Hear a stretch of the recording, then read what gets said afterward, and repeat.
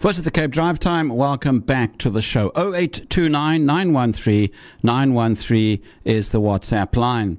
Whilst Israel demolishes West Bank homes and carries on strangling Gaza, Arab Israelis who live in what's called the 1948 territories have been facing challenges of their own, a very forgotten part of the Palestinian landscape.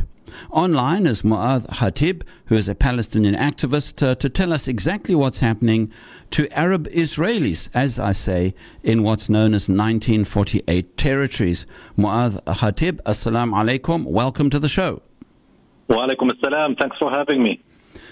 Right. I would say Arab Israelis, the forgotten Palestinians in many senses. People say that they are privileged because they carry an Israeli passport, but I'm sure you'll agree that doesn't mean much because Arab Israelis are always discriminated against. Absolutely. I totally agree with that. We are citizens on paper only. But if you investigate every aspect of our lives, you will realize without a lot of really effort that there's a lot of discrimination, that the policies of occupation are still undergoing, albeit maybe not as clear as it was in the 48. So now they are practicing ethnic cleansing, but not, that is not totally visible, but in hidden means and methodologies. So, for example, one way which is now becoming of a serious concern is the matter of violence in the Arab community. There's an increasing, serious increase in the rates of violence and violent crimes in the community. About 50% of crimes committed in whole Israel take place in the Arab community, although we constitute about 20% of the total population. Now that obviously has its reasons, and mainly the authorities' policies in not only not preventing crime, but actually promoting and encouraging it. And I'll just, give you three simple facts to explain how that happens. So there are a lot of illegal weapons and arms that are being circulated in the community. The source of these are the military bases of the Israeli army. So it's extremely difficult for a weapon, say a pistol or a rifle, to reach someone. And if that happens, it would immediately be found by the authorities. So if, for example, an arm or a pistol was used by a Palestinian to to shoot against Israeli targets, they would find him in the same hour, okay? Thanks to the very advanced technology in an investigation. But when such arms are being used in the Arab community by Arab citizens to target and kill each other, especially between gangs in gang wars, then they are tolerated, they are allowed to be used, and they are even given. So these are smuggled out of Israeli military bases, and the Israeli authorities know about this, and still they turn a blind eye to them. As long as they are being used to kill Arabs, then they are okay. Once a certain weapon is used to target, and not only to kill an Israeli, then it is immediately found. So from the one hand, they allow the circulation of illegal weapons. On the other hand, they know, of course, about the criminal activities of gangs and etc. and narcotics dealers, and they are doing nothing to stop it. In fact, a lot of testimonies show that there is a kind of a cooperation between the authorities and the narcotics and weapon dealers, in that the authorities and the police especially allow such dealers to continue their activities while providing services to the authorities. Services about who is active on the national level. See, so furthermore, all the crimes are not even being investigated. So when the victim is an Arab in the Arab community, the authorities do absolutely nothing. In fact, when 13 of of the Arab Israelis were killed in the 2000 Intifada by Israeli police. Not even one of those police officers who killed in cold blood those Palestinians was investigated or interrogated. So they would obviously, treat us the same way when not only the victims are Arabs, but also the murderers are Arabs. So what I'm trying to say here is they allow the weapons to be smuggled into the community from the Israeli bases. They tolerate and even encourage and turn a blind eye to the criminal activities, and they even cooperate with such criminals. So that is why there's a significant increase in violence. If you compare it to the violence in the Israeli community, the difference is huge. So because of this, there has been a lot of protests and demonstrations taking place in central towns and cities in the Arab community in Israel. And what's going on now is really unprecedented in that those Palestinians, those Arabs who go to the street, take to the streets to protest against the police's policy of completely ignoring the violence in our community, then they are met with the same and even worse violence by the police themselves. A lot of footage has emerged from Al-Fahm, for example, that witnessed a very violent protest last week. Not the protesters were violent, but actually they stood very peacefully. They didn't even carry signs or anything, and all of a sudden they were attacked brutally by the police. Even they brought police dogs, police horses, and water cannons and tear gas and rubber covered bullets, and they just attacked and assaulted the protesters in a very brutal and unprecedented way.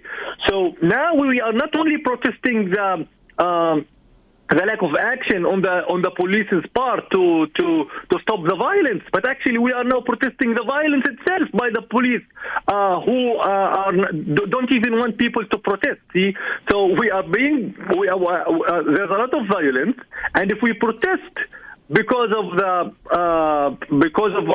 authorities' lack of action, then we are met with even more violence. So this is how the situation is going right now. It's funny, Muad, it reminds me of what the apartheid authorities used to do to poorer communities in Cape Town during apartheid. They used to use exactly the same model by giving gangsters guns, allowing them to carry on, because the gang activity kept the community occupied with defending itself against crime and not worrying about the political questions. Wow. Exactly. That's exactly what's happening right now. Actually, that's what, our politicians and activists are saying. Exactly.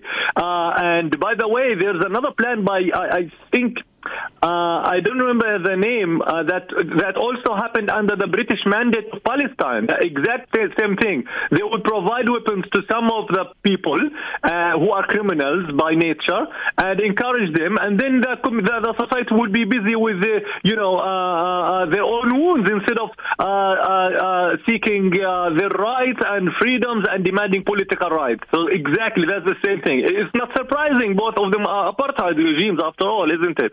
Yeah, the Haganah, the Stern and the Urgun gangs were given arms by the British, and when they invaded Palestinian villages, the Palestinians had their guns taken away from them. They weren't allowed to have arms. Yeah. Yeah. Yes, totally. Exactly. Now, looking at the situation that you are in at the moment, it sounds like there's been a complete deterioration of the life for Arab Israelis. It just gets worse and worse, doesn't it? Judging by what you're saying. It certainly does. I mean, some of the activists say that we have no option but to seek international protection from the international community, because indeed the police are not doing anything, and they are the ones who are actually targeting us right now. And of course, I mean, yeah. And so imagine, I mean, some of the video clips, if you didn't see them, I will send them, like showing women who are just standing still and doing absolutely nothing. And then they are being beaten and assaulted and attacked in a really like barbaric way. Even old and one old woman, like, and this is happening in front of the cameras. They don't even, they are not even feeling any shame about it. Like, they are getting the full support of the government and they're caring about absolutely nothing. Yeah, this is really very tragic. I mean, it goes beyond being sad. But I think the big question, has there been any response from the international community, which right now doesn't seem to want to have anything to do or understand what is happening in Palestine? Yes. Yeah, unfortunately, I mean, what's happening to us is much easy. I wouldn't say easy, but it's much easier than what Palestinians in the occupied Bank and in West Gaza are experiencing. But what's unique here about us is that we are supposedly Israeli citizens, so we should receive the full rights, okay? But in fact, the fact is that is far from the truth.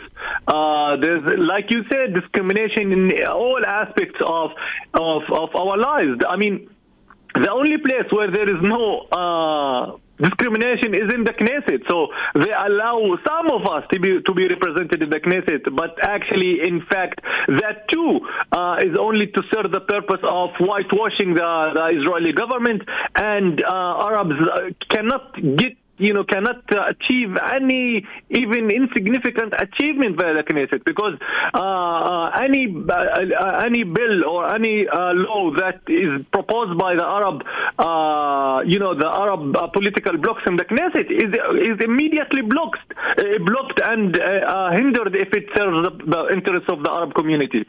So even that margin of democracy that we are enjoying, we are only enjoying it because it benefits the Israeli government and Israel as a whole, and not because we are really seeking anything from it.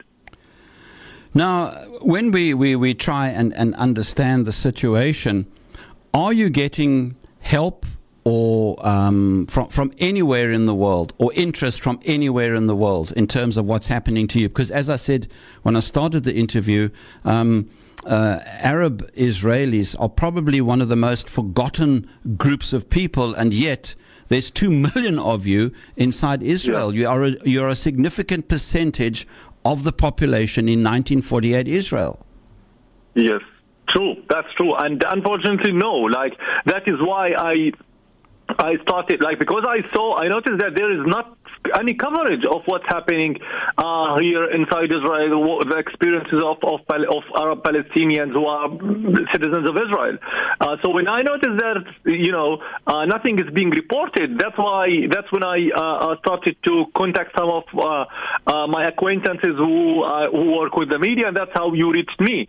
So unfortunately, there is not really, coverage, and that is sad, because what's happening is that, like I said, it's ethnic cleansing. Like, I only mentioned violence, but there are a lot of challenges that we are facing. For example, you can hardly build a house on your own piece of land that you own. Okay, they rarely give you permit, and if you dare and build without permit, because you can't have it, because they are not allowing you to get it, and then you are forced to destroy and demolish your own house with your own hands, and if you don't, then they bring their bulldozers and they destroy your house, and they force you to pay the cost of those bulldozers, which reach like 300,000 shekels, which is about 100,000 American dollars.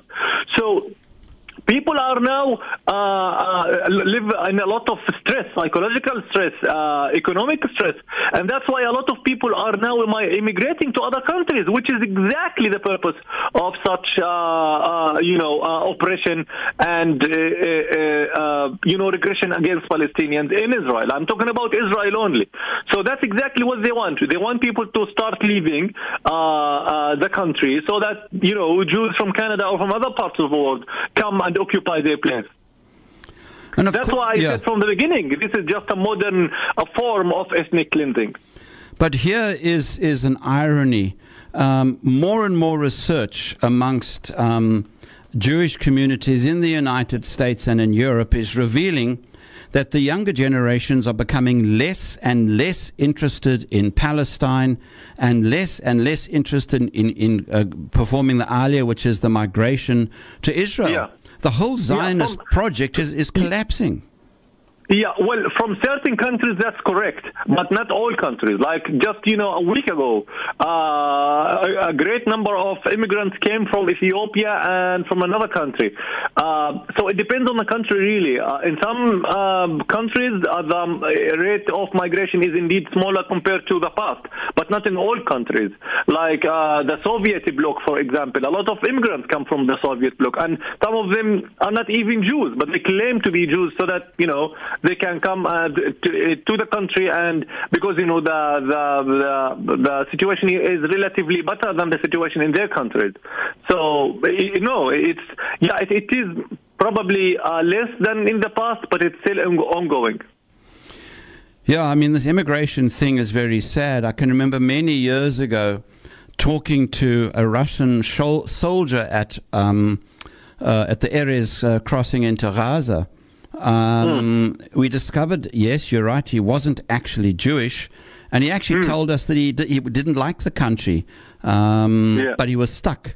So it goes to show the irony. And of course, I can't understand why Ethiopians who are black Africans would want to come to Israel, because they're just going to be discriminated against and treated like... Absolutely. Absolutely. Yeah. Well, they don't expect that. And still, maybe for them, discrimination is probably better than the conditions they live in Ethiopia. So for good or worse, it still would be better for them compared to Ethiopia. Mu'adh Khatib, unfortunately we have to leave it there. Palestinian activist talking to us about the plight of Arab Israelis in the 1948 territories. It's a serious problem wherever you go in that part of the world. Mu'adh, shukran, thanks for joining us. Thank you very much for covering this. Drive Time 91.3, always on the cutting edge.